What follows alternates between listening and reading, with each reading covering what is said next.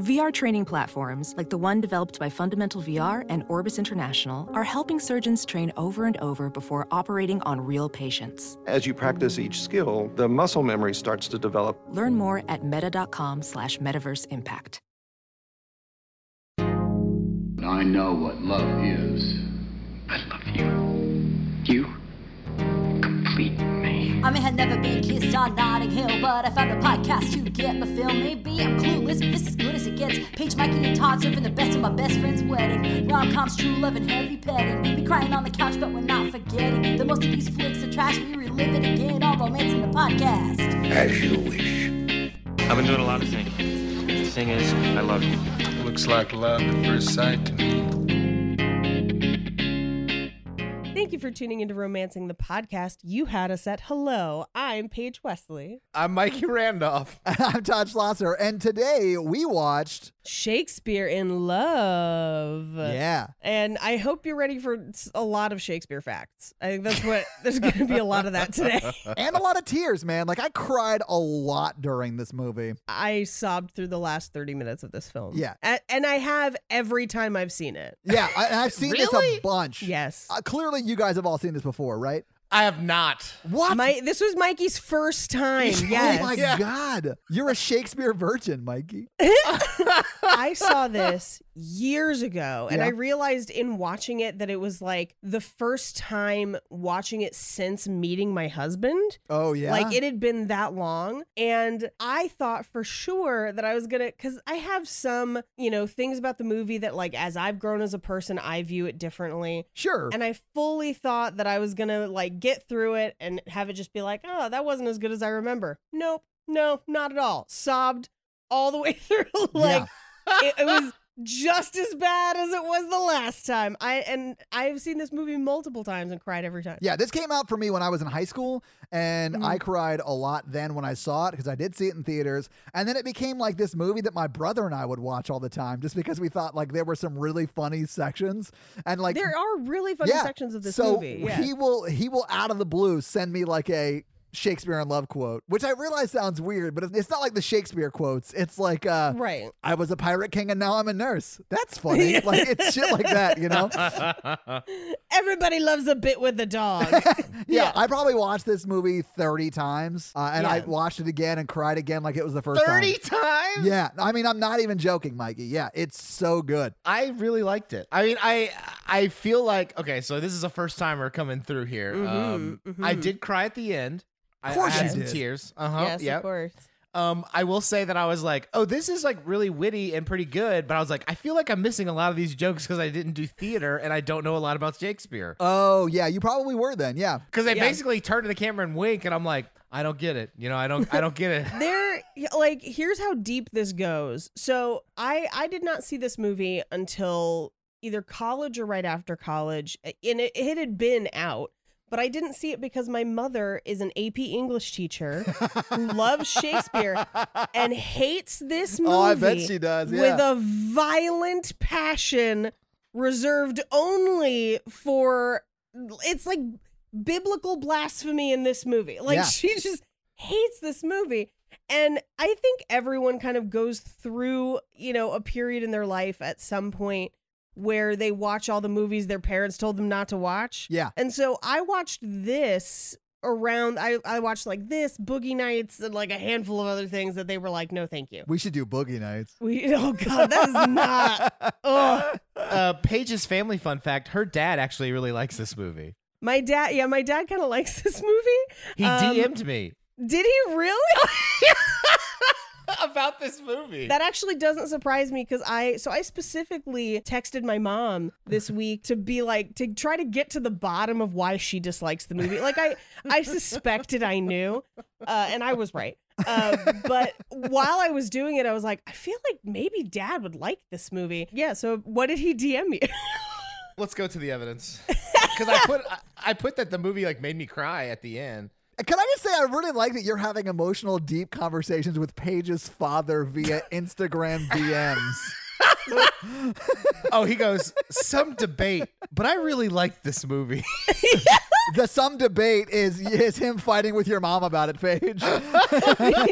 And you know what? They've been married for, they're about to have, I believe, their 38th wedding anniversary. That's amazing. So, wow. you know what? They did something right. But here's how deep the rabbit hole goes. My sister texted me, was like, is Mikey okay? Because of what you posted on Instagram. So like my whole family was concerned that you were so upset by this movie. God, Mikey, you were so touched Yeah. by this movie. People were reaching out to your friends to support you. I should have used one crying emoji on Instagram story. I used 3. Yeah, so 3 I was got- excessive. 3 was excessive. That's so funny. Yeah, my mom is a huge, massive Shakespeare nerd and hates this movie. And in texting her back and forth about it, her frustration is the inaccuracies, which I feel like we'll talk about later. Sure, but it's not supposed to be historically accurate. That's what I was thinking. yeah. I thought it was Well- supposed to be like, we made a comedy for Shakespeare nerds. Yes. Yes.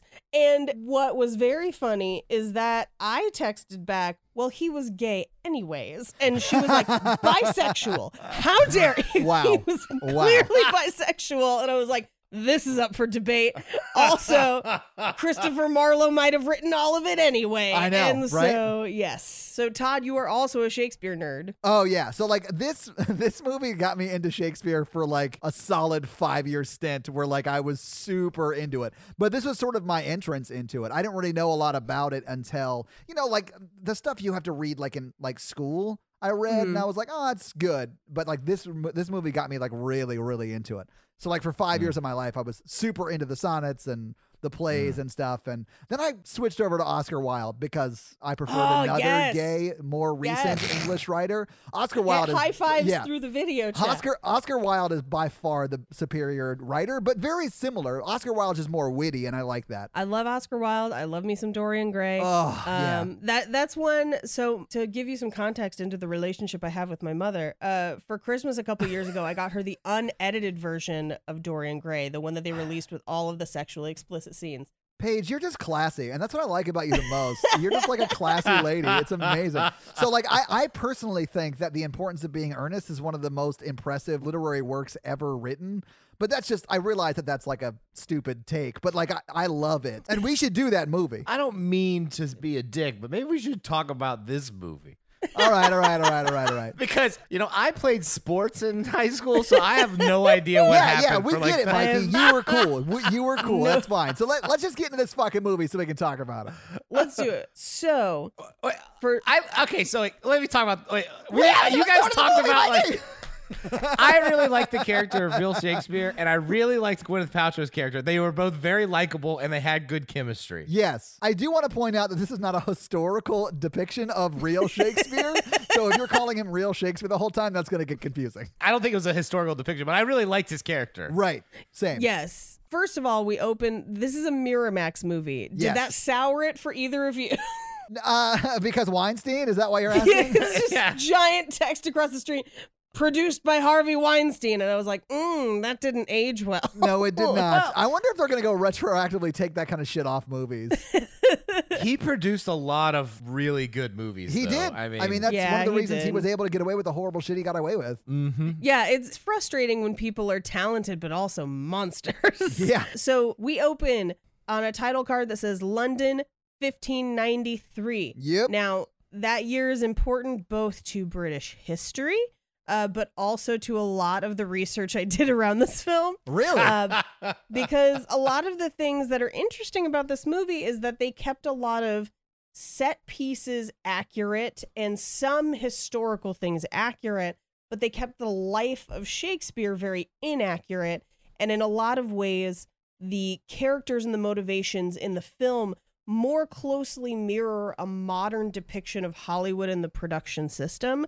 set within 1593 England. That makes sense, though. Yes, and it was one of those things that I didn't really catch the first time I watched it. I just liked it. Right. And now as an adult, I'm like, oh, they're making fun of old-timey Shakespeare stuff, but they're also making fun of modern stuff. And there are a couple different things where they clearly are poking fun at modern things that is actually very, very funny that this was the first time I caught it. So we get a little bit of information about how there are two opposing groups of actors. At this time, actors were kind of tied to a specific theater. They would have like troops performing in specific places, and the Chamberlain's men were the group of actors performing at the palace. So elevated, not considered to be filthy degenerates, because actors were not looked upon kindly necessarily at this time.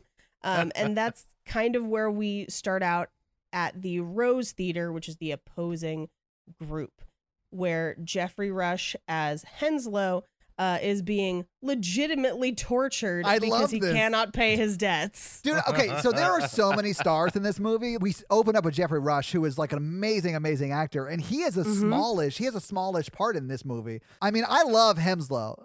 Don't get me wrong, Yes. he's one of my favorite characters, but like everyone in this movie is famous, and I love that about this. Yes. The one thing I do really like about Jeffrey Rush's character is he is always the person to ask where things are in the play, where he's just like, where's the pirates? Where's the dog? Where's the dog? Yeah. And it just gets more and more ridiculous where you're like, what did he think this play was going to be about? And it amused me greatly. I love that throughout the whole time he is pissed that it's not a comedy. He's like asking those questions because he's like, none of this is funny. This is not funny, Shake. What are we doing? And then the only time you see him get at all emotional is when Burbage comes and offers his playhouse. Yes. And it's in that bar scene towards the end. He's like, it's so funny. I love that so much. But Henslow is like being tortured by I forget the guy's name who is torturing him. Oh, but that actor's good. I loved his arc the most, I think. Oh, me too. Mr. Fennyman. Yeah, Mr. Fennyman. That's right. Which the only reason I know is because there is a modern theater joke later in the movie that revolves around his name, and I will point it out when we get there. Yes. I can't wait to hear it. Good, because I'm 100% positive I did not get it when I watched the movie. Same. But okay, so I love that like he is like the money lender and he does his own collecting. I was like, I like this guy. He's a get shit done kind of guy. Very hands-on. I'm a fan of Fennyman. And Mr. Freeze or whatever. Mr. Freeze is his like Iceman, basically. I know, and he's like his human calculator. Yeah, because when Jeffrey Rush's character is like offering him like, we'll be partners in this play that Ethel the pirate, or Romeo and Ethel the pirate's daughter that Shakespeare is writing. Like, I love that Mr. Freeze is like doing all the math in his head so fast. Which is amazing because I did all this math and ran it through an old money currency converter. Wow. I have money notes for this entire thing. So Jeffrey Rush's character Henslow owes 12 pounds, 1 shilling and 4 pence, which in today's money is approximately 2,071 pounds and 21 cents. The equivalent of $2,447.44 US dollars. Oh. Now, equivalency is one thing, but what I found more interesting is that this currency converter, which is put on by the National Museum for the UK, go ahead and play with it online. It's great. Yeah. It also gives you notes on purchasing power. So like, here's what you could buy with that amount of money at the time. Oh, cool. So that amount of money is equivalent to 1 horse or 6 cows or 6 quarters of wheat or 241 days of skilled labor from a person. It's almost a year's wage for one person. That's amazing. Okay. And that's skilled tradesmen. So like that's not your average. That's not like a farm worker. That's like a mason it's like a carpenter. A blacksmith. Yes. Jeez, that's insane. Okay. Now with interest, he ends up owing 16 pounds, 5 shillings and 9 pence, which is the equivalent of 2,796 pounds or 3,302 pounds and 43 cents US dollars. And the buying power increases it to 8 cows or almost an entire year of skilled tradesman labor. So, yes, the National Archives in the UK provides it. Go look it up. It's super fun. Now, this is where he tries to argue that he's putting on a new comedy and they threaten to cut off his nose.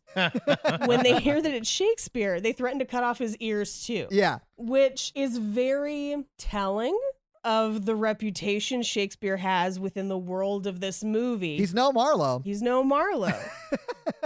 I love that the entire movie, everyone is making him eat shit because Marlowe's a better writer.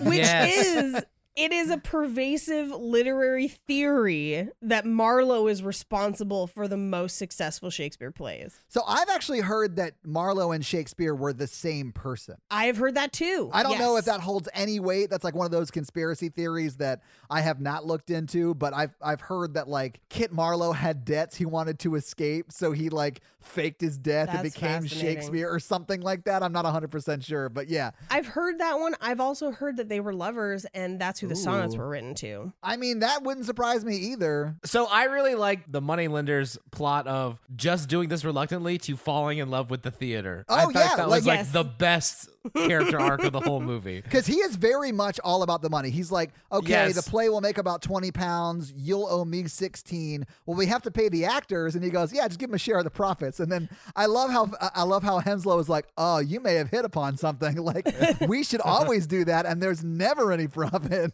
So this is actually the first modern joke in this movie. Yeah, okay. Yes. Yeah. This is like points on the back end. Yes, this is points on the back end. And it is typically a bad business move because plays and movies are often designed to write off profits for creative Hollywood accounting. So they actually kind of address this within that same conversation of like, but there are never any profits. That's a joke on the fact that in Hollywood, if you're doing your job right, your movie technically doesn't make anything. Yeah. So if you're an actor, that's why super famous actors almost always get their money up front and then also have points on the back end, because the likelihood of them actually getting those points on the back end, slim to none. Right. So they've already got their however many millions up front. So get your money up front. Yeah. Now, occasionally, like I think when you guys covered The Purge on Horror Virgin, I think Ethan Hawke took points on the back end. He did, yeah. And he made a shitload of money off that. Yes. The only time you win points on the back end is if people don't believe your movie's going to succeed. So they don't spend a lot of marketing money or anything on it. And so you do get those dividends, but it's very rare. I mean, that movie made over $100 million, I believe, if I remember correctly. I think it was like 1.5 to make. So like everyone who had points in the back end made a lot off of that movie. It's almost always unexpected. Another one that's kind of like a success story for that is Big Fat Greek Wedding. Oh, I'm sure. Yeah. Where Nia Vardalos made like God knows how much on the back end on that one. Yeah. That's what I mean by there are modern entertainment industry jokes set against the backdrop of old theater England. Yeah. Well, we're one scene in, and I can already tell that this movie was like basically made for you two. Oh, yeah. Oh, yeah. I'm like sitting here and I'm like, well, I have nothing to add, so let's move on. But this is also the first time we hear the title of Romeo and Ethel, the Pirate's Daughter. Yeah. Which is so funny. It is a hilarious title because it's descriptive. Like, I can picture that play. And I feel like that play is just like Will Shakespeare as a Romeo stand-in just getting caught with a pirate's daughter, and there's a bit with a dog, and everyone loves it. Now, a historical note on Romeo and Juliet, the play, because this film does posit that the play itself is written because of the circumstances in William Shakespeare's life at the time. However, that play is actually an archetype that goes as far back as the Greek tragedy of Pyramus and Thisbe by Ovid, and likely further back than that, including the story of Tristan and Isolde, which we should also watch. Yes. And there is actually allegedly an earlier writing of just the basic story points of Romeo and Juliet prior to the play. No shit. I didn't know that. So the idea that it starts as like Romeo and Ethel, the Pirate's Daughter, and ends up where it does is not accurate, but does make for a great movie. It does. I loved it. But this whole thing is not historically accurate at all. Right. Yeah. But this is also where we find out that they only have 2 weeks to put the play on, which within the context of this movie seems like months for the amount of things we see. Oh my God. Yeah. Because like Gwyneth Paltrow's family goes out of town for like 3 weeks. And I was like, have they been gone like 7 years? It feels like it. Well, what it was is they were going to spend 2 weeks in America. So it took 6 months to get there. They spent their 2-week vacation. It was 6 months back. Yeah. A note on America. This time frame predates most of the earliest colonies in Virginia. Yeah. That was one of my facts. Yeah, it was 13 years before Virginia actually existed. Yes. So the fact that he was going to Virginia cannot be factually accurate either because Virginia did not exist. Right. So Wessex is a dick and a liar. Yes, exactly. And just making up places. Scene 2. Oh, yeah. We haven't even introduced William Shakespeare yet. Guys, we've been recording 52 minutes and we're just now talking about the opening credits where we meet William Shakespeare, who clearly has writer's block. So this is where we find out that they have 2 weeks to open the play, which is crazy. But this is also where we get some cool kind of historical tidbits where they refer to the people on the ground floor of the theater as groundlings. As groundlings, yeah. Yeah, which is accurate. It's an improv troupe, too. Yes. A lot of people from SNL came through the groundlings. It's actually really big in L.A. Yes, the school is not far from my house. Nice. And the reason those seats were cheap was because the stage was at eye level, so groundlings often couldn't fully see what was happening. It was a lot of shoes. And their neck really hurt at the end of the show. Yes. I'm more of a UCB guy myself, but whatever. They're both great. Cult. No, I'm kidding. I mean, you would know, Paige. They're all cults. It's fine. It is, but it's awesome. Like, guys, get into improv. Like, some of the best comics in the world that you've never heard of do improv exclusively. This is true. This is also where they start to ask where the play is. Can we see the play?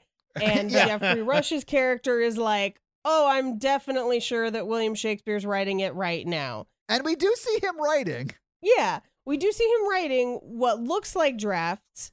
But which also, paper wasn't cheap back then. He's using it like it's nothing. He's using it like Todd uses tissues. It's insane. For crying, Paige. For crying. I just have in my notes that I think it's hilarious that he's Shakespeare, but he looks like a member of Matchbox 20. So okay. He was legit Frosted Tips away from singing "Tell Me Why." Ain't nothing but Shakespeare. Yeah. He is also Voldemort's brother, and he looks a lot like him. So I was like, this looks sort of like Voldemort's younger brother is Shakespeare, which I'm on board for. I feel like he's way hotter than his older brother. Agreed. Personally, if anybody could get it, it is Shakespeare, not Voldemort. That's not a hot take. I feel like that's One of my favorite parts about this movie is that they old-timey ugly up most of the famous actors, except for Ben Affleck and Will Shakespeare. They stand out like they're not dirty throughout the whole film. I mean, they stand out. Yeah. Well, the only thing that's dirty on Shakespeare is his fingernails because he's got like ink stains on his nails, which I liked. I thought that was interesting. It shows that he spends a lot of time writing. Oh, I read that. Oh, did you? That William Shakespeare wrote a lot. I read that. Oh, yeah. I guess that isn't news to most people, I guess. So I do feel like the makeup artist like brought in dirt from outside just to smear on people. And then Ben Affleck was like, don't touch me with that. I love his character in this movie, by the way. But yeah, this is the first Ben Affleck is in this movie. Yeah. Oh yeah. 90s Ben Affleck is in this movie. I'm moving ahead. I like moving ahead scenes because I'm like, let's get done with the beginning. I'm ready to get into it. Well, okay. What we do see him doing is writing his signature a bunch of times like a total crazy person. Because he's got writer's block. That's like a common thing to do when you have writer's block. There's a shot of him writing, and in the background, there's a mug that says "A present from Stratford upon Avon," which is where his wife is from. It's like his hometown or whatever. But it's like a new style merch mug, and it's really funny to me. Like, it's so stupid, but it makes me laugh every time I see it. So Jeffrey Rush comes up and is like, "Where's the play?" And he's like, "It's all up here in the head," which is what writers say when they don't have anything. And right, when they've literally written zero. Yeah. Yes. And he says that he has to find his muse, and Jeffrey Rush is like, "Who is it this time?" Implying that every time there's a muse, that it's somebody new. And this is where we get introduced to Aphrodite Baggett, the one who does it behind the dog and trumpet. Yeah. And she comes up a couple different times. She sounds like a good time. We never meet her. We just hear about her a lot, where anytime somebody brings up the name Aphrodite, which actually comes up a lot in Shakespeare because he stole a lot from Greek mythology, and somebody says Aphrodite and they're like, "Oh, the one behind," like everyone knows her. And it's one of my favorite running gags in the movie. I'm still holding out for that prequel. Like I want the play he wrote when she was his muse, because I feel like that would be a much better one. This is where he goes to essentially the apothecary / witch doctor. I like the witch doctor therapist. Of course you like the witch doctor therapist, Mikey. I do want to point out the whole way there and like throughout this next little bit of scenes, Jeffrey Rush's character is like babying his feet because he literally just came from having them torched by Fennyman. Every time we cut back to him, he's like in a bucket. Yeah. Like, yes. Even when he's walking, he's like very gingerly walking. I love Jeffrey Rush. He's so good. I liked him. But yeah, so Mikey, I am not a therapist. You are. You're like a licensed actual therapist who's like done with their hours. Yeah. And you're like fully accredited, right? I run a whole department of a crisis team. I'm the clinical supervisor of 70 people. Right. So you're like a legit therapist. Let me ask you this. When you became a therapist, did they teach you about like what bracelets produce positive and negative effects? Most of that stuff, is from 1540 to like basically 1979.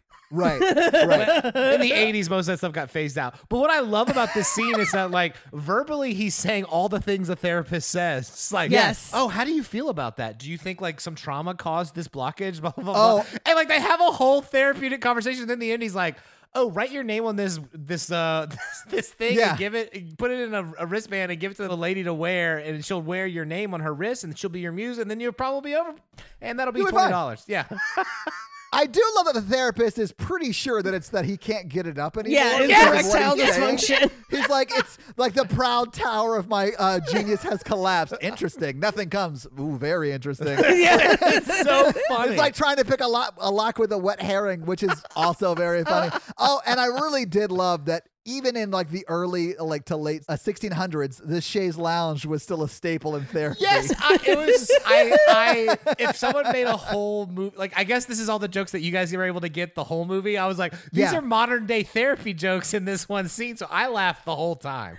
My favorite is the list of women that they go through. That he implies that he's gay within the therapy session, which is like Shakespeare's gay joke. But then they list the women that he's been with recently, and I have that list. It is Black Sue, Fat Phoebe, Rosalind Burbage's seamstress, who we do meet only a scene or two later, and then Aphrodite, who does it behind the dog and trumpet. And this is another case of somebody going, oh, that Aphrodite. Like, got it. Absolutely. Also interesting to note is on the way to therapy, they are screamed at by a street preacher who screams lines that end up in Romeo and Juliet later. That's where we get the plague on both your houses. Yes. Mm-hmm. One of my favorite moments in this movie, and I'm not even joking about this, is that preacher when he converts from play to... When he gets dragged in at the end accidentally. He gives an amazing performance. He's in this 30 seconds, and he is one of my favorite This characters. movie pays off so many little things that they sprinkle throughout the film. It really does. It really is really good. Sorry, I just wanted to point out that this is the first time we meet him, and we don't really see him a lot, but he's one of my favorite people in this whole thing. He's super funny. Him and Mr. Weasley. I think Mr. Weasley is also one of my favorite characters in this movie. Which Mr. He's the stutterer. Yeah, he's the stutterer. Oh, yeah, I loved his. He's so good. Yeah. So even like really weird side characters have like complete arcs in this movie. Yeah. Which I love. Yeah. Yes. It's so well written. Yes. Once they leave this erectile dysfunction therapy session, they go to the palace to talk to Burbage and the Chamberlain's men. Let me say one thing, because like them making fun of Freud the whole like session was so I literally wrote paging Dr. Freud in my notes. It was so funny. As like a therapist, I texted Paige and Todd when I was watching. I was like, this is the best thing I've ever. It was it was so funny because you make jokes like that in like grad school when you're learning about Freud, and they're like, do you think it may be because like your sex isn't working? Your sex organs. Because your sex isn't working. It no work. It's a no work. Your penis. Speaking of that, Mikey, I'd like to talk to you privately for an hour or so. So they go to the palace to talk to Burbage, where he essentially sells the same play twice. Yeah. I love the scene because he's talking to Burbage backstage, right? Right. And he says, are you writing something? And he says, yeah, I'm writing Romeo and Ethel, the Pirate's Daughter. And I've written it for the Rose and the Admiral's Men. He says, I've written it for Ned and the Admiral's Men. And then Burbage goes, without seeing or knowing anything about the play, he goes, Ned's wrong for it. Yeah. There's so many of those like small little like one really quick paying off jokes that I love about this movie. Now, what he does is pays him essentially in advance on it. Isn't it 2 shillings? He pays 2 sovereigns, which is Sovereigns. almost £2, which is the equivalent of about 350 pounds sterling currently, and in American money is closer to 400. That's amazing. I do love how everyone in this is sort of a grifter on some level. Yeah. Oh, yeah. A little bit. That's Hollywood, baby. I know, right? This is also where we first see Judi Dench as Queen Elizabeth dressed as like angry Sailor Moon. Oh, yeah.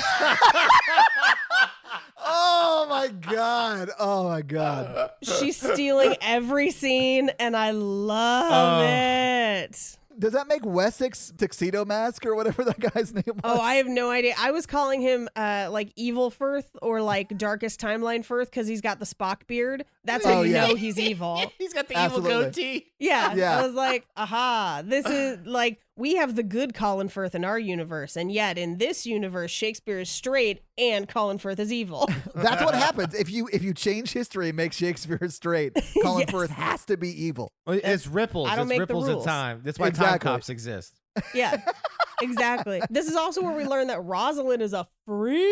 Oh, yeah. Well, you don't know that she's a freak just yet. You just know that she's super into Will Shakespeare, right? Because she Right. like grabs the back of his head and they start making out. And this is when he gives her that bracelet or bangle or whatever they call it. It's like a bracelet, right? That he shoved his signature into. Is she married to someone else? I don't think she's married. She's the seamstress for Burbage and the Chamberlain's men.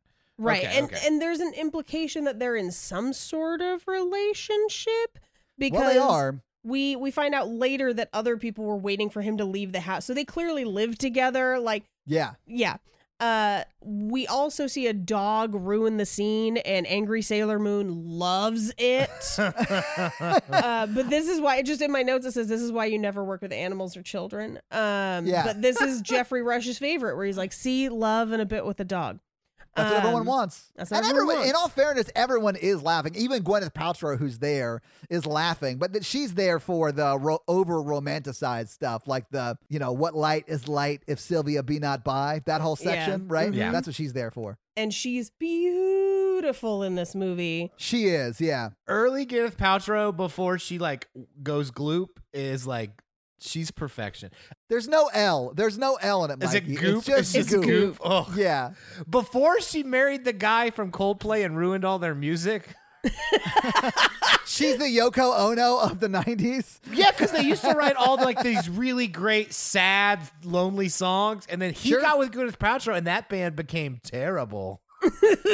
I like that you're like, definitely the scientist. No, Viva La Vida. Like, yes, exactly.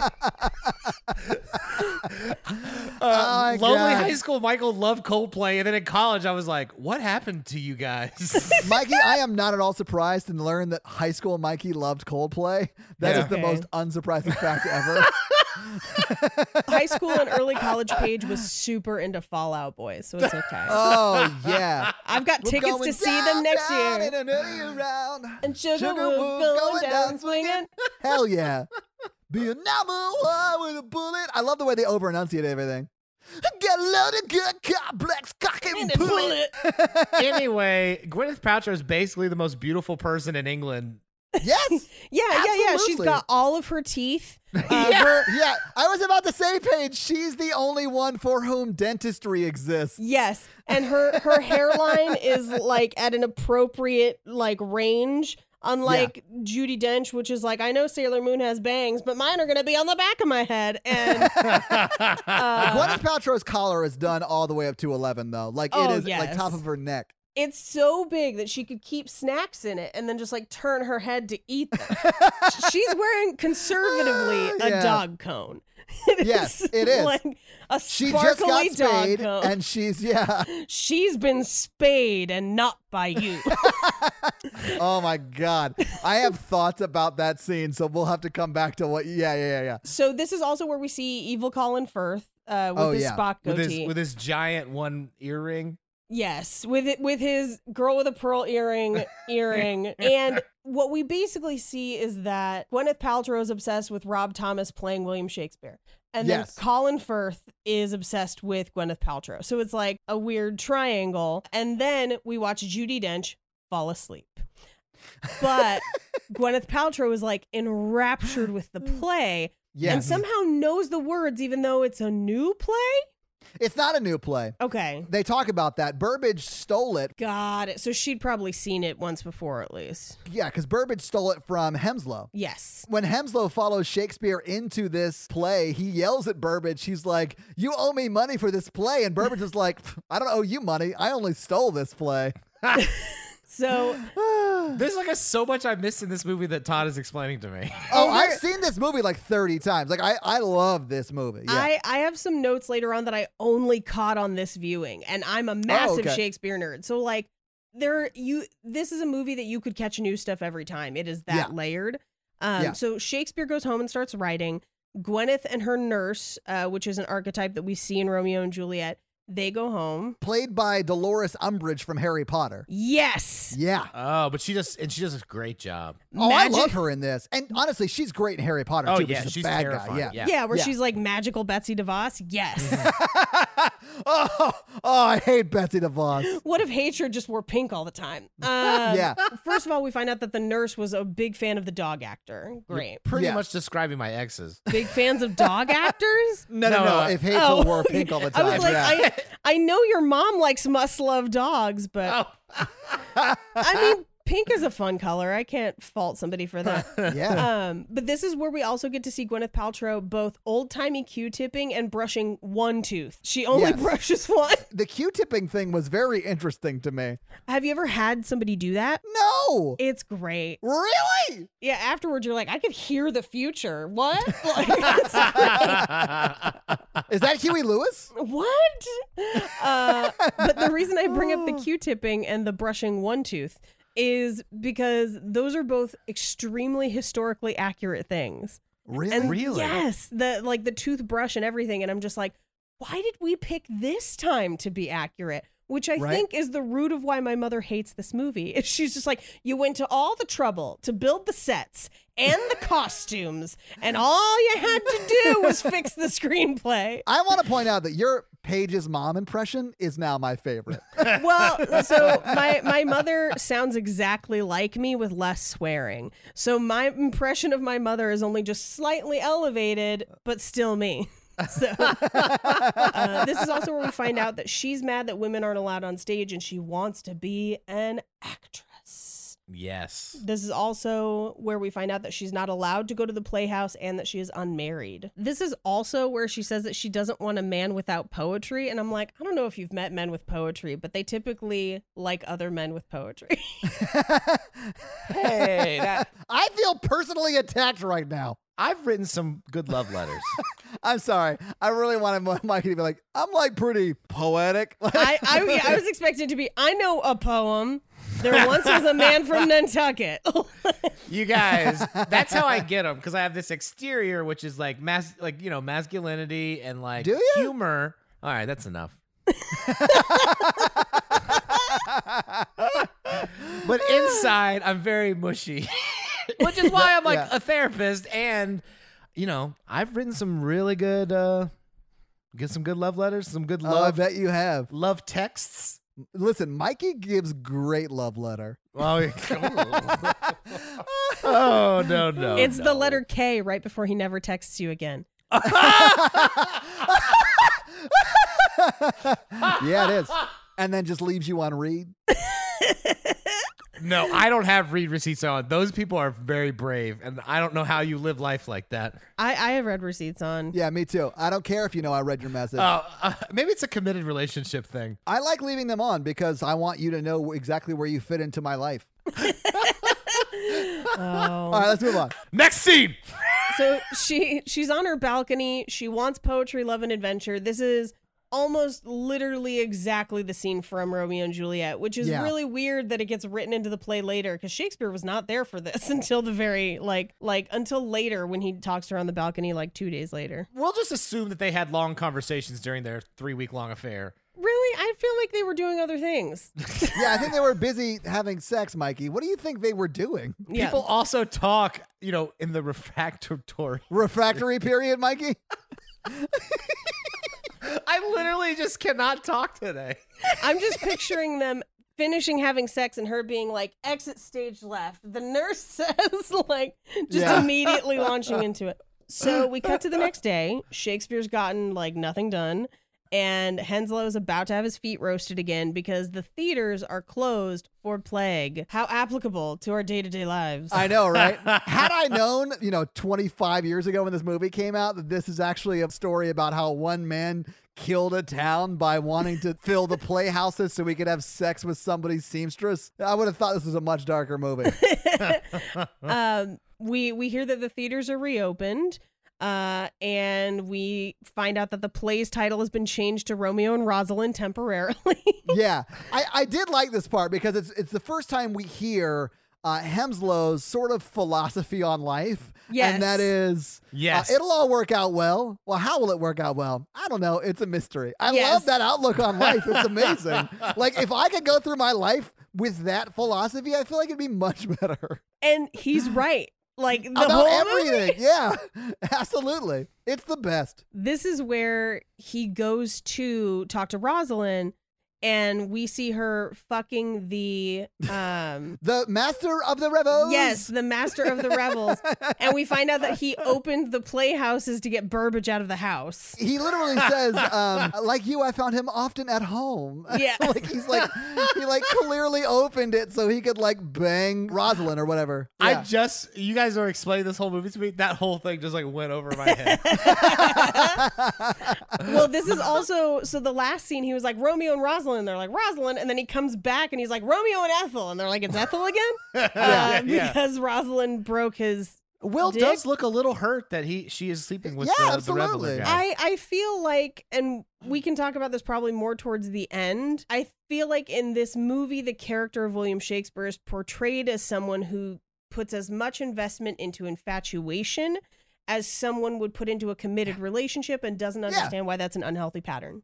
I feel like that is exactly what Will does. And that honestly comes through in Romeo and Juliet. Absolutely. Now they go to the tavern where the food sounds disgusting because it was like pig's foot and juniper berries. I was like, but yeah, it's like a 1600s tavern. I'm not going to eat there. That's how you get diseases. Well, I'd try it. Pig's foot pickled in gin is basically what that is. Look, I eat food at gas stations. I'm down with whatever this is.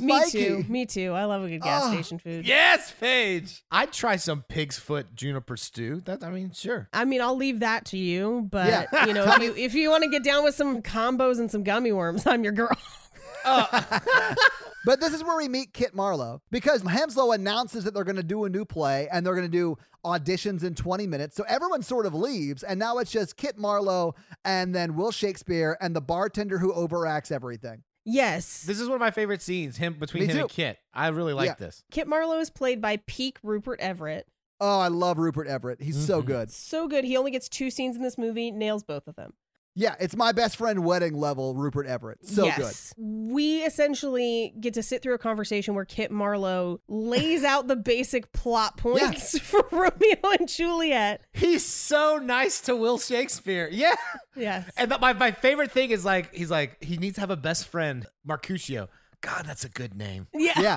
The shade throughout the movie that William Shakespeare cannot pick names is hilarious. Well, because Kit Marlowe talks about his new play, The Massacre at Paris. Yes. And then Marlowe's just being a nice guy and he's like, so what are you writing? And he goes, Romeo and Ethel, the pirate's daughter. And then everyone's like, And he's like, I know. I have no idea what I'm doing. This is So also one of the first times that we see William Shakespeare fully dressed, because he's been kind of in and out of a couple things. And his is technically supposed to be a jerkin, but it's essentially a motorcycle jacket. He's wearing like medieval pants and a motorcycle jacket. Yeah. And then everyone auditions with Dr. Faustus, which is Kit Marlowe's play. One of my favorite line deliveries in this whole movie is after hearing, "This is the face that launched 1,000 ships and burnt the topless towers of Ilium," and then someone comes in and says, "I'd like to give you something from Faustus." and then Jeffrey Rush goes, "How refreshing." I love that so much. He's so good. It's amazing. So this is where Gwyneth Paltrow comes in as quote unquote Sir Thomas Kent. She's wearing men's clothing, but that's it. Not just men's clothing. She has she has glowing locks in this whole film. Like that's just like stuffed in a hat. Strawberry blonde, but she has like the perfect men's wig. Well, so she doesn't have the wig yet at this point. This is just the hat. No, she's just in a hat. But you can tell she's like dressed up like a man before, because she looks pretty good. She got like a really nice fake mustache and beard. And that's not yet. That's later, Mikey. That's later. What is she wearing now? She literally just the hat. Well, she's wearing like men's clothing, right? The hat is covering her hair and men's clothing, but she still looks like a woman in a suit. Well, yeah, she's Gwyneth Paltrow. You can't. It's like she's all that. You can't ugly her up. She has glasses and she paints. So she does Shakespeare's own dialogue, which he's just enough of a narcissist to be like, "Hey, hold up, you're clearly the winner." Well, I mean, and honestly, like during the audition process, everyone sort of sucks. Yeah. So like the deck is stacked so in Gwyneth Paltrow's favor here. Right. Yeah, everyone's walking up there just like, "Memory," and he's like, "Thank you." But so like she does nail it, and he like chases her all the way back to her house. Which somebody's followed me back to my house before. Creepy. It doesn't turn out great. You don't marry that person. Yeah. Like she got in her water Uber and then he followed her in another water Uber. My favorite are the people driving the water Ubers. Because they, try to give scripts to everyone, which I'm like, this is the realest thing I've ever had. Like, I don't know if you've ever been in an Uber with somebody who has either heard of your podcast or finds out that you're a stand-up comedian or has like heard of it. But every one of them be like, "See, I'm kind of the funny one around my friends." And you're just like, "I can't, please. This is why people don't talk." Please. I know. Please stop. I felt that on a very real level because that has happened to me before. And you're just like, I can't help you. Like, you can help you, but I can't help you. My favorite was somebody did it to me in the lobby of a show that I was headlining. Didn't realize I was the headliner. Heard somebody ask me for my credits, and I just listed that like we had our podcast and it was like already written down on a thing. And this girl comes and sits next to me. She's like, "Oh my God, I love your show." And she does this like whole thing. And then she's like, "I can't believe I got to meet the girl from My Favorite Murder." And I was like, "Whoa, no, that's not me." That's not me. You were Karen Kilgariff. I was like, "You're thinking of Karen," and she'd be offended. And listen, I love Karen Kilgariff, but she ain't no Paige Wesley. No, well, I'm no Karen Kilgariff. She's hilarious, but she is. I love Karen. She's easily my favorite on that show. Every single water Uber driver's like, "You seem like a writer. You know, I'm kind of a writer," and it's a hilarious joke that they do 3 or 4 times.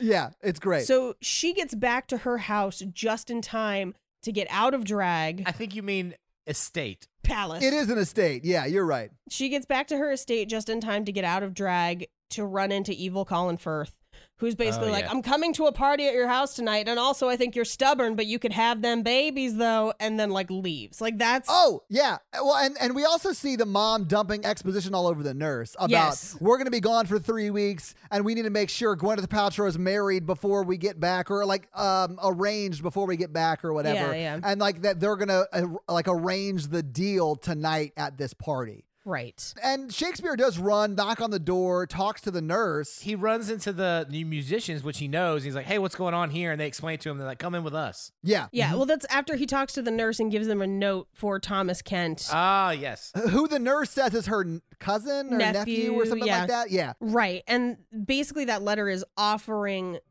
him the role of Romeo. Yes. In Romeo and Ethel the Pirate's Daughter. So who wouldn't want that? I know. So Will Shakespeare crashes the party, much like Romeo does in the play. I did sort of feel offended that everyone there with the band, obviously musicians, right? And they're trying to like make it seem like Shakespeare is in the band, so they give him a percussion instrument. Yeah. Which he immediately drops and then goes and dances with rich ladies. Oh, yeah. So like he sees Gwyneth Paltrow on the dance floor and he like goes and dances out there. They're doing a dance that you have to have an even number of men and women. Yes. To do this. And it's like one of those like traveling partner dances, right? Yes. So like if he walks in and starts dancing with her, there's now a guy who's like, what the fuck happened? I have no one to dance with. And that guy is Colin Firth. And I know. he is not having it. He is super mad. And he basically threatens Will Shakespeare and he's like, what's your name? And he's like, Marlowe. Kit Marlowe. Yeah. Which is so funny. Well, the reason he does that is because Shakespeare is like dancing with Gwyneth Paltrow and he like is not saying anything. And she's like, I thought you were a poet. I thought you were a man of words. And he's like so speechless. He's like stunned. And that's when Colin Firth grabs him and pulls him away. And he goes, what are you, a poet? I heard her say you were a poet or like a playwright or whatever. And that's why he throws Marlowe into the bus. Well, he's enamored with her immediately. He talks to her in the scene immediately after this. Because he basically gets like booted from the party and runs around, finds her balcony. But he's clearly like, she looks out over the balcony and he's just like wandering around the gardens. So he was just like, it's got to be one of these windows. Like, I know. How many windows did he walk by like looking for her? So many. And also, the security here sucks. Yes. Well, didn't they chase him out? Eventually, but he was loitering around their property looking to peep on their daughter for, I assume, a few hours. Yeah, well, and they chase him out after he tries to climb the balcony and the nurse screams and then he falls a distance that would easily have like slipped a disc. But he fell in a shrubbery. He was fine. A shrubbery. Yeah. Exactly. Although I did like, they do speak a little bit from her in the balcony and him below, right? And then as he starts to climb it to like, make his move or whatever, that's when the nurse walks out and sees him and they're like face to face. And that's why he falls backwards onto the shrubbery. Oh, such a funny scene. It was so good. Yeah. It's the archetype for the scene that we get later, which is the but soft what light through yonder window breaks. It is the east and Juliet is the sun. Yes. As him and Gwyneth Paltrow are talking from the balcony and whatnot, she like goes back away because the nurse is calling her or whatever. And he like runs to like the base of the house so no one can see him. And he's like, I will be punished for this. And I just wanted to know, Mikey, how many times have you been in a situation with a woman where you thought, I will be punished for this? Okay. Let me let you into my philosophy. Well, and now. Mikey, I only ask because for me, the answer is many times. Yeah. Well, there was that one time where he had a giant nose and was telling poetry to somebody else on a balcony, but that was just one isolated incident. I have a philosophy now that I've had for a few years, which is always kiss the girl. Because you don't want to look back and regret not kissing her. Sha-la-la-la-la-la, don't be shy, you got to. Now, what this does, though, it does lead to some complications. So, like, there's going to be a lot of situations where you're like, this is definitely not going to end well. And then you just go with it, and then it definitely does not end well. The kiss doesn't end well, or the date? Because, like, how many rejected kisses have there been? Well, I mean, like, if there's any situation where you're like, should I kiss her or not? You're like, yeah, look, go ahead. But life doesn't end well. Complications arise, of course. Like mouth herpes. No. It's a birthmark. I was not referring specifically. Oh, my God. I remembered that as it left my mouth, and I was like, wait, come back. There's so many situations in my life where I've been like, this is going to be trouble. And then it definitely is. But that's like they make good stories, and that's how you have good stories. And then you wake up the next morning and her dog has chewed up your shoes. Oh, I don't like that story. I mean, so essentially your philosophy, instead of live and learn, it's just live and continue living in the same way that you've always lived before. Exactly. Who cares about growth? She does, Mikey. She does. High five. Oh, Paige, I love you so man. much. All right. Oh my God, you guys. I'm like blushing. So I just wanted to get all of that out, and now we can move on to the next scene. I apologize. Sure. No, that's a good bit. I think that's really funny. Yeah. So he kicks this little mouse boy out, and so we get to the rehearsal the next day. Yeah.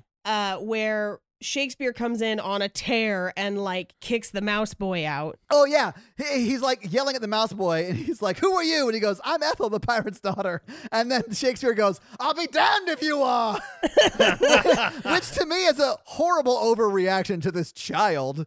But yeah, absolutely, a child that is mistreating animals and any number of other serial killer traits. Yes, the kid is a serial killer. Well, a note on the kid. This is one of the things I didn't catch until this time. Do you have this note, Todd? I do. He's John Webster. I've known this for years because I've seen this movie so many times. But John Webster is actually a sort of prevalent-ish playwright, and he wrote a bunch of plays like The White Devil and The Duchess of Malfi. But yeah, so he would have been young, like a young kid, around the time of Shakespeare. So they just sort of insert him here as a nod. Does he write like dark plays? Yes, he does. Super dark, bloody plays. Which at the end, when the queen asks, "Did you like the play?" and he goes, "I like the part where she stabbed herself," because that's like the plays he wrote. Like his plays were very dark.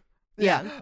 That makes it so much funnier. I was just like, man, that kid is a serial fucked killer. up. Yeah, I didn't get it until this time when he was like John Webster, and I was like, the dictionary one, and I was like, no, that's Samuel Webster. So then I like Googled it, and I was like, oh, playwright, got it. As that's happening, Ben Affleck stomps in with Duncan, and like, I love this scene so much because Fennyman is like, because I mean the Admiral's men and Ned, who is played by Ben Affleck, as you said, sort of like just like blast in the front door, and Fennyman's like, "Who are you? What are you doing?" And he's like, "Silence, you dog!"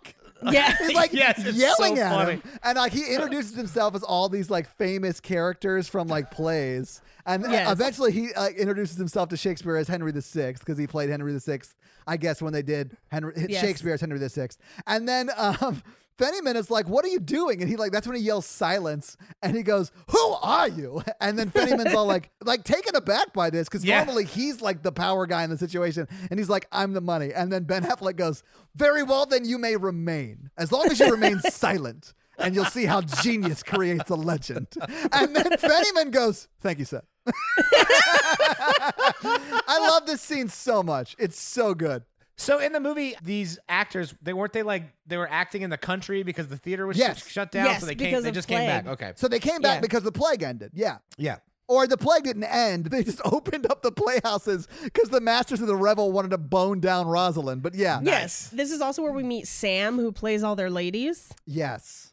And we learn that he's not a gelding, which is important to note. Right. The berries just haven't dropped. He still has them. Yes. Yes. Which was a thing in the theater. Either you had young men who had not dropped their testicles and changed their voice, or you had eunuchs playing women. Yeah. That's someone who has their testicles removed, correct? A eunuch could be somebody born without them or who has had them removed. I feel like it's probably more common to just remove them. You would think so, except that I know someone who was born without them and has a wonderful castrato. Paige, I told you never to say anything. Another comedian, and he does jokes about it, but he was just like that his body resorbed them, basically. Yeah. All right. Interesting. So at this point, Thomas Kent, aka Gwyneth Paltrow, shows back up, and she's wearing a wig that conservatively looks like Anne Heche or Julia Roberts as Tinkerbell and Hook. Yes. Oh, yes, absolutely. That's a great reference. Julia Roberts and Tinkerbell. So good. Or as Tinkerbell. Yeah. That awakened something inside me. Yeah. You're doing it, Mikey. You're doing it. This is where Will Shakespeare basically gives Thomas Kent a sonnet to take back to Gwyneth Paltrow. Yes. And gets into a water Uber. with Gwyneth Paltrow. I have a few things to ask about this because when they're in that water Uber and they're talking, they're like talking about Gwyneth Paltrow as Gwyneth Paltrow, not as she is currently presenting as Thomas Kent. Right. And he either is pretending he doesn't know it's Thomas Kent or legit doesn't know Thomas Kent is Gwyneth Paltrow, right? Right. So it plays like he legit did not know. I felt that way too. Yeah, I felt that way too. And they do mock him for it because the water Uber guy's like, dude, a child could just see that. Yeah. This water Uber guy is quick with the shade. Well, and also quick to hand the script off to him. Which, Because that's the water Uber guy who's like written the script or whatever. Anyway, they're like going through all these comparisons, like what is her voice like, all of that stuff. And then he starts to talk about her bosom, and he compares bosom to apples. And I don't think that that's a comparison that like holds up. That line does not hit. Yeah. Fun fact, sometimes when you buy bras, they will describe boob shapes as fruits. But is apples one of I have so many questions right now, Paige. I mean, is it by the bushel? Like, how do you do this? Because Will goes like 5 minutes about how pretty her eyes are and her skin and her smile, then ruins it with don't ever talk about boobs when you're doing romantic stuff. Yeah, exactly. I think it's actually before this page because at this point he follows her and then this is the first night they have sex, isn't it? Well, okay. So what happens is Wessex is already at her house demanding to see her and being told that she's at church because she is supposed to go with him to see the Queen the next day. At Greenwich. He is coming to inform her that they will be traveling to see the Queen and getting permission for them to marry because the Queen had to give permission for members of the court to marry. And he finishes his like speech here with, "You are allowed to show your pleasure." To which she's like, "I don't love you. I don't want to do this." I am showing it, and it is non-existent. Yeah, and this scene happened before consent was a thing because he just walks up to her and like kisses her very impassionately on the mouth. And she tests him because she was like, what do you like about my she wants him to talk like poetic about her features. Yeah. And he's like, your eyes are like super pretty. No, he's like, it was your eyes. No, your lips. And then he runs up and kisses her and she's like, oh great. Gosh. Yeah. This is also where we find out that he's a plantation owner in Virginia, even though Virginia doesn't exist yet. The way he's talking about it, knowing what we know about that time in history, he is talking about cargo on the ship, and what he actually means is people. So he's stone cold awful. He's the worst. He's terrible. I think this happens before because when they go back, the reason she kisses him when they're in the water Uber going back to the house is because he says, for one kiss, I would defy 1,000 Wessexes, right?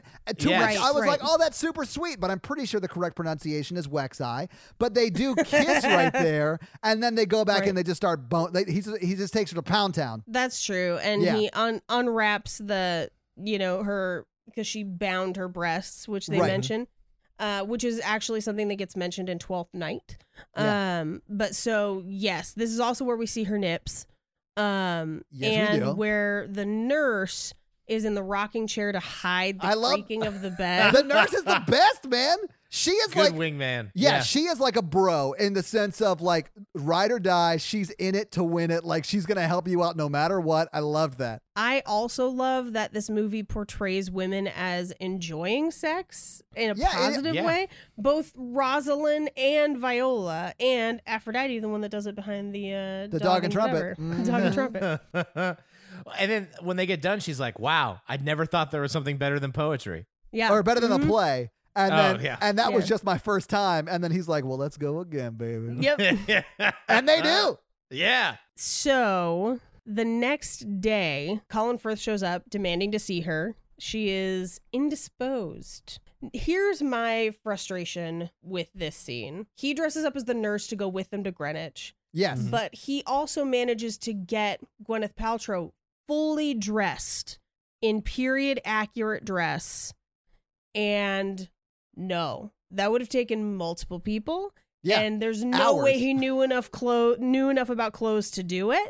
But they literally like minutes later, they're like in and out, fully dressed. And she's wearing like half of a dog cone. Yeah, and she's wearing like half of a sparkly dog cone. So they go to see the queen. Yeah. And the queen is basically like, she's kind of pushy. Like she's kind of standoffish because the queen basically says that she, you're the one that comes to all the plays and whatever. Because Gwyneth Paltrow says, I'd love to have a play acted out for me. And the queen goes, they're actually acted out for me. Yes. And I was like, God, okay, I'm sorry. Thank you for inviting me. Jesus. And we don't know this yet, but the queen sees literally everything because she knows that that's Shakespeare as the chaperone, right? And she knows that she's been plucked, or however she introduces the fact that that's a she's later had sex. scene, but Oh, yes. is it?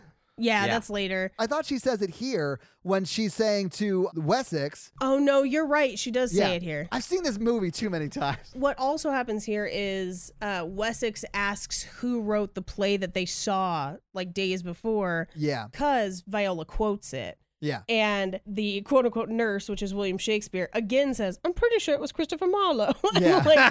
like blames him again. But no, you're right. So Judi Dench as the queen basically says, you're approved, you can get married, but you're a damn fool. She literally says you're a lordly fool, but she's yours if you want her, but she's been with someone since last I saw her and it was not you. Like, how do you know all of those things? A woman knows. She says that. I like to think that the dog cone gives her telepathic powers. Like it's just a satellite dish for other people's thoughts. Maybe. Yeah. I mean, it works. She probably just has spies in every house. That's probably true. That's probably more accurate. Yeah. Yeah, that's okay. That makes more sense. Now, this is also where we introduce the wager. So they make a wager as to whether or not a play could truly demonstrate the reality of love. And the wager is for £50. Are you ready to hear what 50 pounds was worth? Yes, Ladies and gentlemen, your currency calculation. Yeah, absolutely, Yes. Paige. I want to hear it. All right, so it's 8,582 pounds or $10,137.92. Holy crap. That ain't no small amount. And that's exactly how much it will take for Will to join the Chamberlain's men. Yes. Yeah. Because he's essentially going to buy out a partnership in it. So this would equate to 6 horses, 26 cows, or 1,000 days of skilled tradesman labor, which is essentially either 3 people for a year or 1 person for 3 years. That's insane. Wow, this plot makes more sense now. Yeah. The very next scene, we see Rosalind and Burbage are having sex, and Burbage finds out that Shakespeare sold the play to Henslowe, even though he'd promised it to him. Is this when the bracelet breaks open and that's how he Yes. finds out? Yes. And that's how he finds out. And so essentially this sparks a literal fight between the two companies of players, using the dialogue from the opening scenes of Romeo and Juliet. Draw if you be a man. I bite my thumb at thee, sir. It's so good. But yeah, I love this scene because everyone is like fighting except for Fennyman and Hemslow, and they're just like, this is fantastic. This is so well acted. Like it's so good. I love it. It's so funny. The fighting series, I was like, are they trying to kill each other for real? Yeah. The Admiral's men win. Quote unquote win, but everyone's kind of still friends at the end of the day, where it's like, they go to a tavern where Geoffrey Rush, I believe, announces kegs and legs open and on the house. That's Fennyman, because Fennyman owns that tavern. That's one of Fennyman's businesses. Yeah, and he is like a brothel owner / tavern owner, right? Yes, it's a house of ill repute. It is, yeah. Oh yeah, because Gwyneth Paltrow's there too, right? The whole time. Yes. But they're there to celebrate. So like Fennyman is like, listen, have drinks on the house, ladies on the house, which apparently was a thing. And then, Will and Thomas sit down at a table together and start sort of talking. And this is when, sex workers come up and try to entice them. And it's honestly a pretty funny little moment. Yes. But this is also where she finds out that William Shakespeare is married. Yeah. And she runs away. She does. And as Will goes to chase her, this is when one of the Admiral's men comes in, stops Will, and lets him know that Marlowe was just murdered. And what he immediately thinks, because he's been pretending to be Marlowe in Evil Firth's presence, he thinks that Colin Firth's character murdered Christopher Marlowe. Right. I thought so. I mean, I think you're supposed to originally. Because he pulls daggers on Will Shakespeare like the whole movie up until this point. Oh yeah, Yes. he goes from 0 to knife fight like for nothing. Like all Shakespeare does in that first scene where they meet is say, "Hey, your future wife is super hot," and he like tries to stab him. Yeah, and she's not even really his future wife at that point. That's true. He's just interested in all that. Yeah. Mm-hmm. But we see William Shakespeare super broken up over this and is praying for forgiveness and blaming himself. I love that they showed him being so remorseful and like going to church and praying for forgiveness and like being caught up about it, because I think it gave his character a lot more depth than just glancing over it. Because I was like, okay, he's like a decent guy. Yeah, he's a womanizer, and he has some flaws, but like he's not trying to hurt anybody, or he's not like a super bad guy. I really liked it. Well, and I feel like there's a respect between him and Marlowe that the movie has demonstrated already, and so. I think that's kind of, we're really seeing him lose somebody that he considered to be a friend. So the next scene is Gwyneth Paltrow and the nurse riding. They cross paths with Evil Firth, who is out singing. Like he's celebrating just at the dawning of the day. Like he's like super happy. And then he's like, oh, it would make sense that you're going to church. And Gwyneth Paltrow's like, yeah, it's Sunday. And he goes, oh, I mean, under the circumstances. And then she like pries more and more. And he goes, oh, I didn't think I'd be the one to tell you. The guy who was at your house, that playwright dude, yeah, he's dead. Like, he's so cold. And he doesn't clarify who it is. So he thinks he's referring to Marlowe. She thinks it's William Shakespeare. She rushes to the church. Shakespeare also rushes to the church. Yeah. Well, because they want to go to the funeral. Yeah. Yeah. And Colin Firth goes with her. Yes. To revel in it like an asshole. But it sets up a great insider Shakespeare joke. Yeah. Where William Shakespeare is there coming from kind of the corners where not a lot of people can see him. And he just points. And then Colin Firth runs away because he thinks it's a ghost. Yeah. And that's a reference. That's a reference to Macbeth and the character of Banquo. So. And Mikey, I have a favor to ask of you if I die before you. And it's just that you'll run out of the church screaming about my ghost. Absolutely. That would be amazing. Todd ghosted me. So Gwyneth Paltrow, because her, almost husband ran out screaming, is like, what's going on? She spots William Shakespeare. Yeah. They run outside.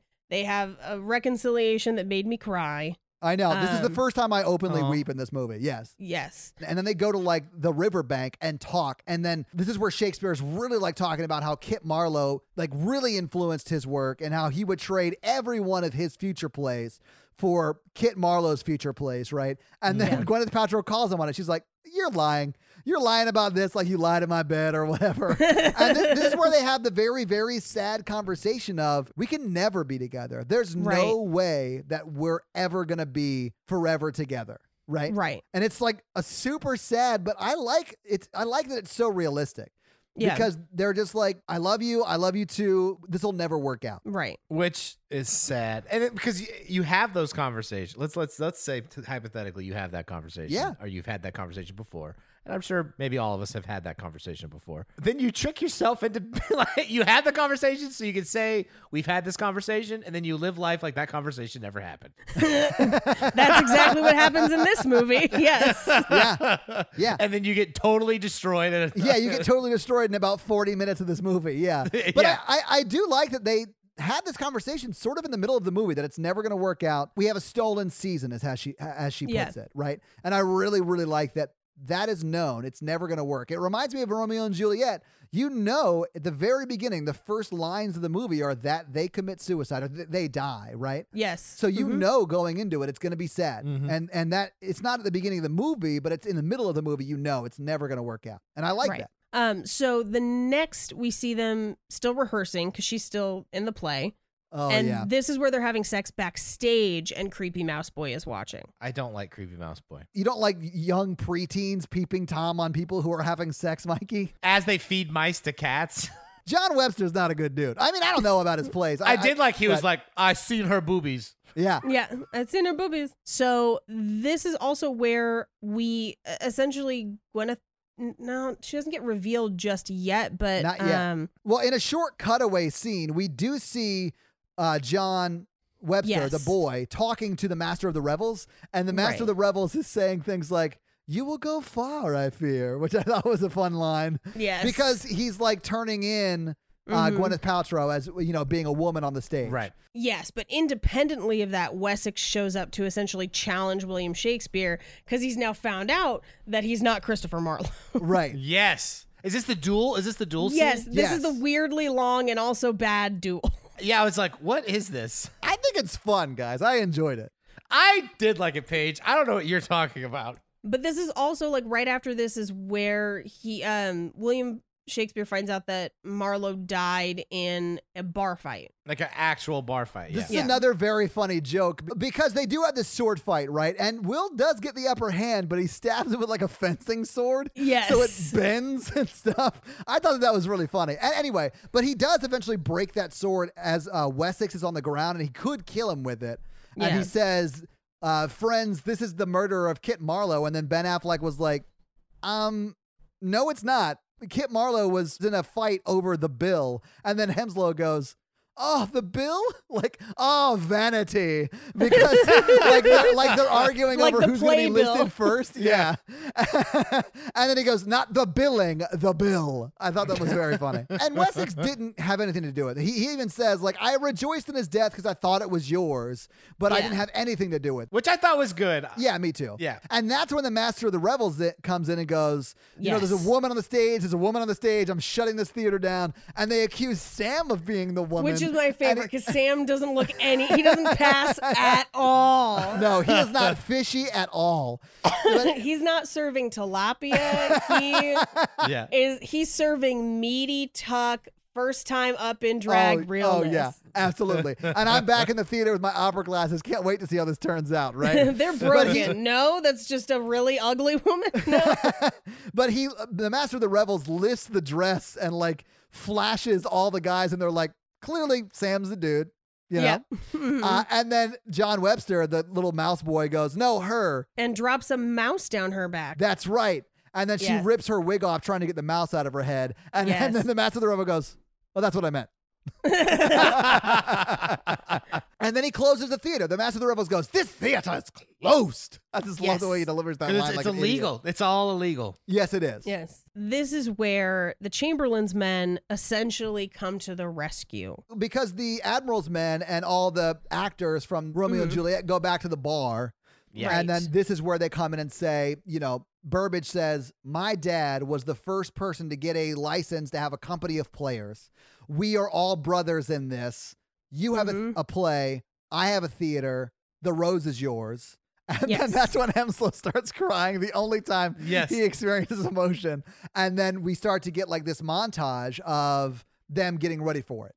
Well, and this is my favorite modern day entertainment industry joke. And it's blink and you miss it.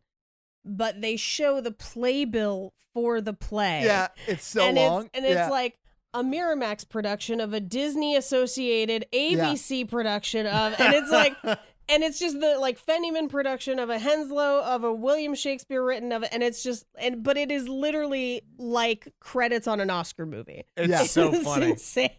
But okay, so here's what bothers me, and I didn't notice it until this time watching through it. The wedding was scheduled for the day the play was supposed to be. Right. She was never going to be able to be in it. She was never going to be in that play. Yeah. Yeah, that makes no sense to me. Oh. So the next scene is like her coming into the room where her dad is literally writing like a check for 5,000 pounds for her dowry. Yeah. Headcanon. The play was supposed to be the day before until they changed it over to the Rose. I mean, maybe. We don't know that. Maybe. But yeah, I mean, that's speculation at best, Mikey.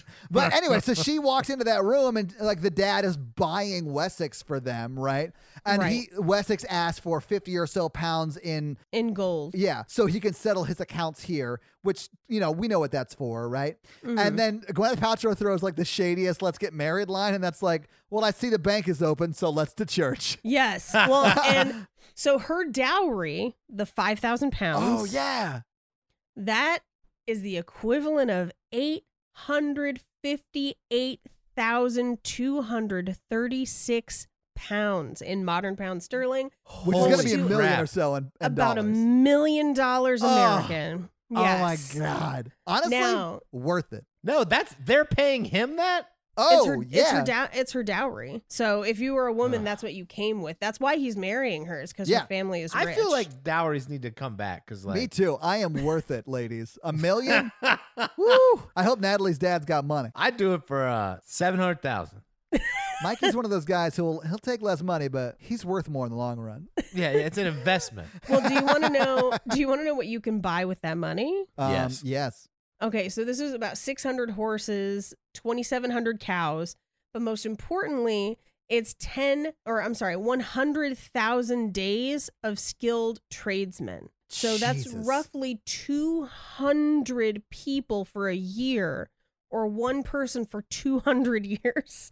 But essentially, those are the slaves that he's purchasing. Yeah. Which they don't address directly, but that's what that money is for. Okay. So you can buy all of that or a 1-bedroom studio apartment in LA. Oh yeah, if you're purchasing that studio apartment, I mean, yeah, this is not far off. So they get married. We don't really see the wedding. We see them come out on the church steps, which I believe are the same church steps from Ever After. Oh, really? In watching it this time, it looked like the same ones where after he chooses not to marry the princess that cries through the entire wedding and runs out to be like, "Where's Danielle?" I'm pretty sure it's those same steps. The nurse helps her escape through the carriage. Brilliant. Yeah. I did love how the play bill hits Wessex right in the face. Or he's like, aha, exposition. Yeah, and then he hands it to Gwyneth Paltrow, who sees it, and she's like, oh, I'm going to leave. And then she hands it to the nurse, and the nurse, who is the best definition of bro ever, like runs interference for her because he gets her into the carriage, he turns around and says, "You'll all be welcome in Virginia. So if you can afford to take a 6-month cruise to Virginia, you'll be welcome in this horrible colony." Yeah, like you would never want to go. Anyway, whatever. And then the nurse comes up and's like, take care of her or whatever. It's like weeping on him, running in interference so she can bolt. And then I love when he gets in the carriage, sits down, and he's like, "Yeah, I'm married." And he's like, "Oh, where's my wife? What the fuck?" My favorite is that he gets into the carriage and scoots all the way over and realizes that there's no one in the seat next to him. Yeah. So the nurse helps her escape, and they go to the theater basically just to watch the play. So they're in the audience. But this is when we find out that Sam's balls dropped, and now his voice is crazy. Oh, and Will's Shakespeare is playing Romeo. Yes, and Will Shakespeare's playing Romeo, and Juliet does not appear until a handful of pages in. 20 pages in. Yeah, about 20 pages in, so they've got time. Yeah. And so Mr. Weasley, who we think is going to stutter and ruin it, crushes it. Yes. Redemption. Yeah, I love it so much, man. So they find her in the audience on accident. Well, sort of. Yeah, because Hemslow is like talking to Will backstage, and he's like, "Who's going to play Juliet? Like, Sam can't do it. He now has a man voice." And then Hemslow is like, "But the show must." And then Will goes, "Go on." He's trying to finish the sentence. I love that. And then he does the whole, "It'll turn out well. I don't know. It's a mystery" thing. It's a mystery. But he goes into the audience to tell Fennyman. Burbage. He goes to talk to Burbage because Burbage has a company of players too. And maybe they have their male, female sort of person could play Juliet or something. Maybe that's his hope at least. And then I love the way Hemslow handles Gwyneth Paltrow because he's like, "We don't have a Juliet," talking to Burbage. And then, Gwyneth Paltrow goes, "What?" And he goes, "Calm down, we'll be okay." Like, he doesn't recognize her. Yeah. He's like, "Calm down, ma'am, it'll be fine." And then she goes, "What happened to Sam?" And he goes, he realizes who it is. Yeah. And he just pushes over to her and says, "Do you know it?" And she says, Every word. And this is when I started crying, and I don't stop until the credits. Oh yes, my God. Absolutely. I'm not even joking. Me too, because in my mind, I'm like, they get one more chance. I know. I cried so hard, man. Like, I went through tissues. Well, and everyone in the audience is crying, so it just makes you cry more. Because you're just like, they have one last chance to be together, and it's on stage, and they have to make the most of it. Oh. I do have a money note. So in the play, Romeo pays the apothecary 40 ducats. Yeah. And the conversion rate for ducats in coins to US dollars for today is 3.15 cents. Oh, wow. Oh, wow. Cheap poison. Yeah. Yeah, I have no purchasing power info on that, but just because I was like, oh, this will probably be like $10 or whatever. No, 3 cents. It's very cheap poison. Very. This is now, Todd, you're going to know this. Mikey, you might not. This is a section of the play Romeo and Juliet that everyone fucking leaves out. And it boggles my mind. They leave out Paris's death. Within Romeo and Juliet, there is like an evil Colin Firth character, quote unquote, although he's not really evil. He's just there and betrothed to Juliet. When Juliet is believed to have died, he is essentially guarding her grave. So when Romeo comes back to pay his respects, they duel and he kills Paris in that duel. And Paris's last request is basically just lay me beside my wife to die, because they did get married. And so he leaves Paris there to die. He honors his wishes, and then they both die and commence with the end of the play that everybody knows. Yeah. But literally almost every single production of Romeo and Juliet leaves that scene out. It's wild. Well, and you can see his body on the stage, on the floor, by where they're like Juliet's laying when he comes in. Yeah. Yeah, we just don't ever talk about it, but his body is back there. Now, the play ends, and everyone's like, oh my God, it's wonderful. But she's a lady. What are we going to do? I do love that, like, the play ends and no one claps because they're like so like taken aback by the emotions they're feeling. There's not a dry eye in the house, you know. Right. And then like you see the actors like looking around like, oh, did they hate it? Like what happened? Yeah. And then one guy starts like slow clapping because it was a 90s movie. And then it builds up to this clap. And then we see the preacher guy like losing his shit, like clapping. I love that part. The master of revelers comes in, right? Yes. Like, with a bunch of troops, right? Yeah. And they shut it down. And that's a woman. Yeah. They first say, you know, you're not allowed to do a play. And Burbage says, you close the other playhouse, not this one.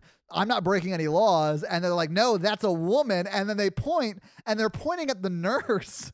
And then Ben Affleck goes, that old goat.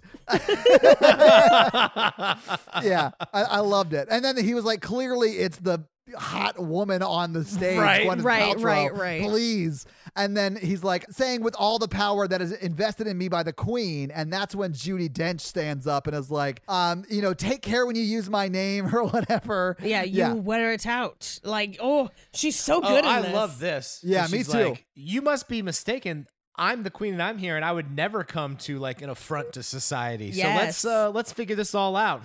Yes. This is also where she declares the winner of the wager. Yes. She calls over, you know, Gwyneth Paltrow to be like, Master Kent, let me just judge and see if you're a man. And she judges her a man, right? Yeah. Because she doesn't want to send anyone to jail. Like, and she makes a very interesting comment of, I know a little bit about a woman in a man's profession. Yes. Which is very important because she was a queen and she was one of the first queens to rule unmarried, even though she was probably sleeping with a few people.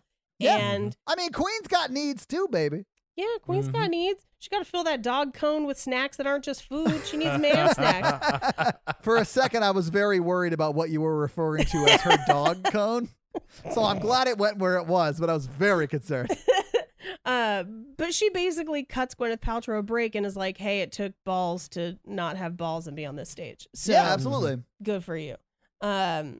They then exit the playhouse, and essentially she gives Gwyneth Paltrow this moment of like, being Thomas Kent stops now. You need to go inside, say your goodbyes, and then when you come out, you're Lady Viola, and that's the end of it. And so, and here's the 50 pounds. Give her the here's the 50 pounds, which allows him to then join the Chamberlain's men. Yeah, and so they have a very sad goodbye. This is where I cried. Yeah, I was so many tears deep at this point. I was like, oh yeah. 1,000 times goodbye. I had already been crying for like conservatively 20 minutes. Paige, wow, same. You guys. Yeah, 20 minutes. But the one that really gets me is he's like, you will never age for me. And I'm just nor die. I'll never see her again. Oh my God. It was sad. It was very, very sad. Yeah. You'll always be my muse and you'll always live on in my heart. Yeah. And then they sort of talk out the plot for 12th Night. Yes, they do. Yeah. And she gives him a name and he's like, good name. Because he just can't think of names. But this is also where the reason it gets called 12th Night within the lore of this story, not necessarily in reality, is because the queen says, prepare something for court. Make it funny. Yes, make it funny, something for 12th night. Yeah. And so he will get to now perform at the castle as himself. Well, she even says, next time you come to court, come as yourself. And he does become like her poet in residence, essentially, historically. And then the end of the movie is essentially we see Viola get shipwrecked and survive and walk on the shores of Virginia to almost certain death. So for me, that was just 12th night. Like they were just talking about 12th, and it became 12th night. And that she goes off to Virginia. They have a bunch of kids, and they whatever, you know. They live their very separate lives, you know. Yes. It was sad. I was like devastated. I was like, oh, that hit me right in the heart. Oh yeah, they get to be together. It punches you right in the heart, super hard. It's so good though. It's such. I had a great to text movie. Paige and be like, I'm really upset. Yeah. And I had to talk Mikey down. Yeah, she talked me down. You not only had to text Paige, you had to text Paige's family. Well, I put it on my Instagram story, and that's when Paige's family reached out. They were worried about you, Mikey. The thing is, I've seen it so many times, I was like, that is the appropriate response. Mikey will be fine in a few hours. Well, Paige, and like we've talked about with these movies, Paige was like, do you actually think these people would have ended up together? Like, could have stayed together? Let's talk about that. But before we do that, okay. At the end of the movie, and I had never noticed this until now, the first title card for the credits is directed by John Madden. Yeah. And for a hot second, I was like, the football guy? No. And I had a full 10 minutes of like picturing John Madden of football fame directing this movie, but it is not. It's some British guy who happens to have the same name and didn't bother to change it. So if you didn't look it up, you were just like, John Madden directed this? Like, because he has directed things. But that John Madden was involved, though. He was a stunt coordinator. He coordinated those fight scenes. He was like, you're going to come over here and then boom, you're going to hit him with the sword. He did a lot of that kind of stuff. But he was just helping out on the back end. But no, like it was obviously a British production, and the guys who wrote it. It's co-written by Tom Stoppard. He wrote Rosencrantz and Guildenstern Are Dead, which is like sort of an absurdist, like tragic comedy about like. It's like the Hamlet version of this. Yeah. It's so good. It's so good. Yes. Do we think they ended up together? Even if she wasn't getting married, they wouldn't have ended up together. Yes, that was my argument when we talked. She brought me down. She brought me down to reality. Yeah. Which is that Shakespeare's married and he's a womanizer. Yeah. Well, and like I said earlier, I think he values the excitement of infatuation, but does not understand how to translate those feelings into long-term relationships. And we've seen this demonstrated throughout the entire movie. So, Paige, I have been in love with someone who was in love with falling in love. Yes. But not in love with staying in love. Yeah. So, like, they are the people who will, you date for, 6 months or a year or 2 years. In my case, it was 5 years. And then they just find someone to fall in love with and then cheat on you. This is one of the things that really bothers me about a lot of romantic comedies, because I think a lot of them set this dynamic up as the pinnacle of love when I feel like it's not lasting love. No, that's like the starting point. No. After they had the conversation of we can't ever be together, then you're able to every moment is amplified. Yes. All the feelings are amplified. It's a pressure cooker. I would assume all of us have had relationships with unavailable people. So there is some of that. And so like I think this is a lesson that everyone has to learn.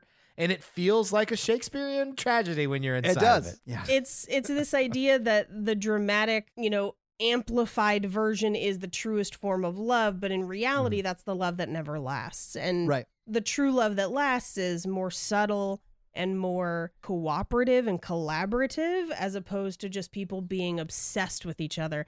And we have to remember that this whole movie takes place within 3 weeks. So this is a hot fling / affair. Yeah. But they were never going to stay together forever, even if she didn't leave. Exactly. So would you guys date either one of these main characters? I would date Gwyneth Paltrow. I feel like I have dated William Shakespeare. I didn't marry him. Let's put it that way. Well, there you go. I mean, I have dated people who are like William Shakespeare. I definitely have. Like that sort of infatuated with infatuation sort of person. Yeah. And it's really fun for a few months. And then after, it's very sad. Yeah. Or after you get to a place where you're like, this is never going to give me what I want. because this is never going to be the long-term healthy relationship that I want to have. Passion is important, but you also need like longevity and like realistic. And they're not mutually exclusive, but I feel like they look very different. And I think sometimes society and movies train us to look for the version that we see in this movie, and that's not the one that's going to last. All right, so Paige, do you have fun facts? So I do have a couple fun facts really quickly. This won the Academy Award for Best Picture. Yes, it did. It beat Saving Private Ryan. Which was a huge upset. Huge upset. That's not okay. I agree it's not okay, personally. And it was the first comedy to win the Best Picture award since Annie Hall in 1977. And that decision has been criticized literally since the day it happened to the present. Many people consider this to be the worst film to win Best Picture. Wow. Now, I don't think that. I don't think that, but I think it's definitely not as good as Saving Private Ryan. Well, and I think probably the reason that people think that is because it didn't just win Best Picture. It fucking swept because it won Best Picture.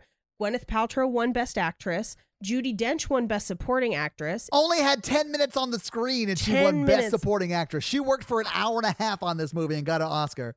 I believe that up until recently, she held the record for least screen time and netting an Oscar. Yeah. This movie does the whole inside jokes for people in the industry thing. Yes. That like really strokes that ego to like get those awards. Yeah. They also won Best Costume Design, Best Musical Score, and Best Screenplay. So they won everything. I like the score. I did like the score. I love the score, the screenplay. Like, I loved all of it. Like, I don't know what they were up against in those categories. I think they Saving Private Ryan, though, is like... No, I mean, it's it's really one of the best films. And here's the thing, like personally, if I'm gonna rewatch something and if I'm gonna enjoy watching something, I'm gonna pick Shakespeare in Love. I do not think it is a better film than Saving Private Ryan. Right. Yeah, it's just much more rewatchable, Paige. Yeah. Yeah, because this one doesn't have like a half torn apart torso in the first 10 minutes. You know. Yeah. as much as little mouse boy would want it to. Right. Woo. All right, do you have any other facts for us? That's going to be about it. Do you have some box office for us? I do have some box office for us. So this movie actually premiered on December 11th, 1998, but it was one of those that like it only put it in 8 theaters so it could get in contention for the Oscars for that next year, right? Because you have to be in the theaters before the end of the year. So it didn't hit mass theaters. Like it hit its most number of theaters in like mid-February. So like when we talk box office, its opening weekend was very, very bad, but it was amazing for 8 theaters, but it was only in 8 theaters, right? Right. But what do you guys think the production budget for the movie was? This movie looks expensive. Yeah. It looked pretty expensive, like 25. I would say closer to 30 or 40, just given the amount of people that are in it, the amount of set and costume design that went into this. This is a pricey as fuck movie. I'm going to say minimum 40. Okay. It was 26 was the production budget, 26 million. So I mean, that just means they did really well with their, but like they did amazing things with not that much money for what we got out of it. That's basically what England looks like. Yeah. That's true. Well, and they do not shy away from outside shots, which is what like you've got to have a lot of stuff going on to be able to shoot outside and make it look like Shakespearean England. So like they did a very, very good job. So like I said, it came out December 11th, 1998 in 8 theaters. And in those 8 theaters, it made $224,000. That's amazing for 8 theaters. It's really good for 8 theaters, right? Yeah. And then it didn't really hit its peak until February when it was in 2,030 theaters. And then it was bringing in millions and millions and millions a week, right? That's still low. Like for a wide release, that's still about 1,000 under regular, right? A regular for now, but there's about 3,000 to 3,300 theaters now. Back then, that was pretty much topping it out. But its peak week, it did $9 million.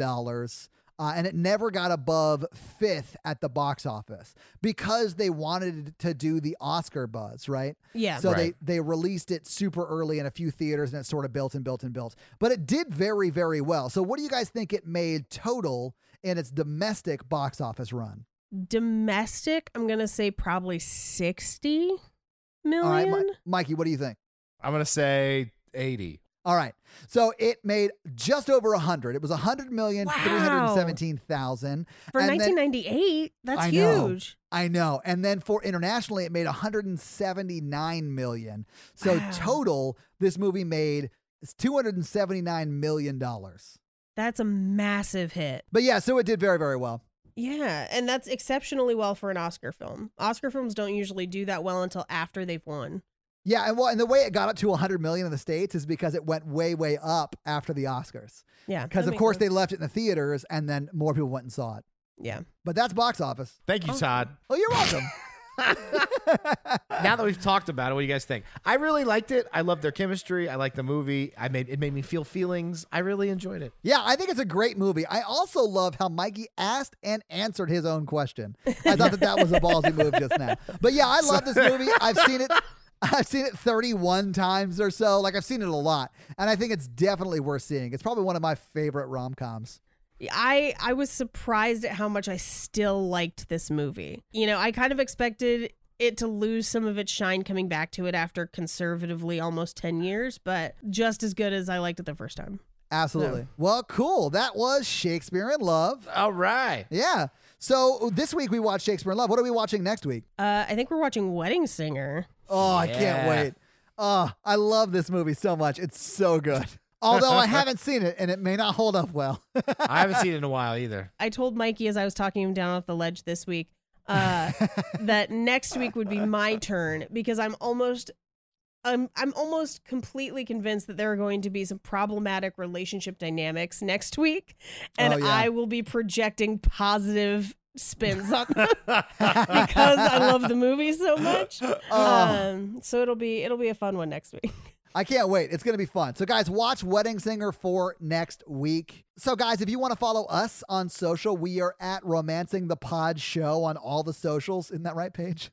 Yes. I don't know. At Romancing the Pod Show on all the socials. Where I'm assuming you can see our art that is getting made currently and anything else we put up there. Yeah. Mm-hmm. And if you want to check out Mikey and I's other podcast, we are on the Horror Virgin podcast. And Paige has another awesome podcast called The Cult Podcast that you should absolutely check out. Oh, and Black Card Rehab, Paige. And Black Card Rehab. Yeah. I'm on so many podcasts right now. You're like getting around. I love it. Yeah, I like it. I'm just like Aphrodite behind the dog and trumpet.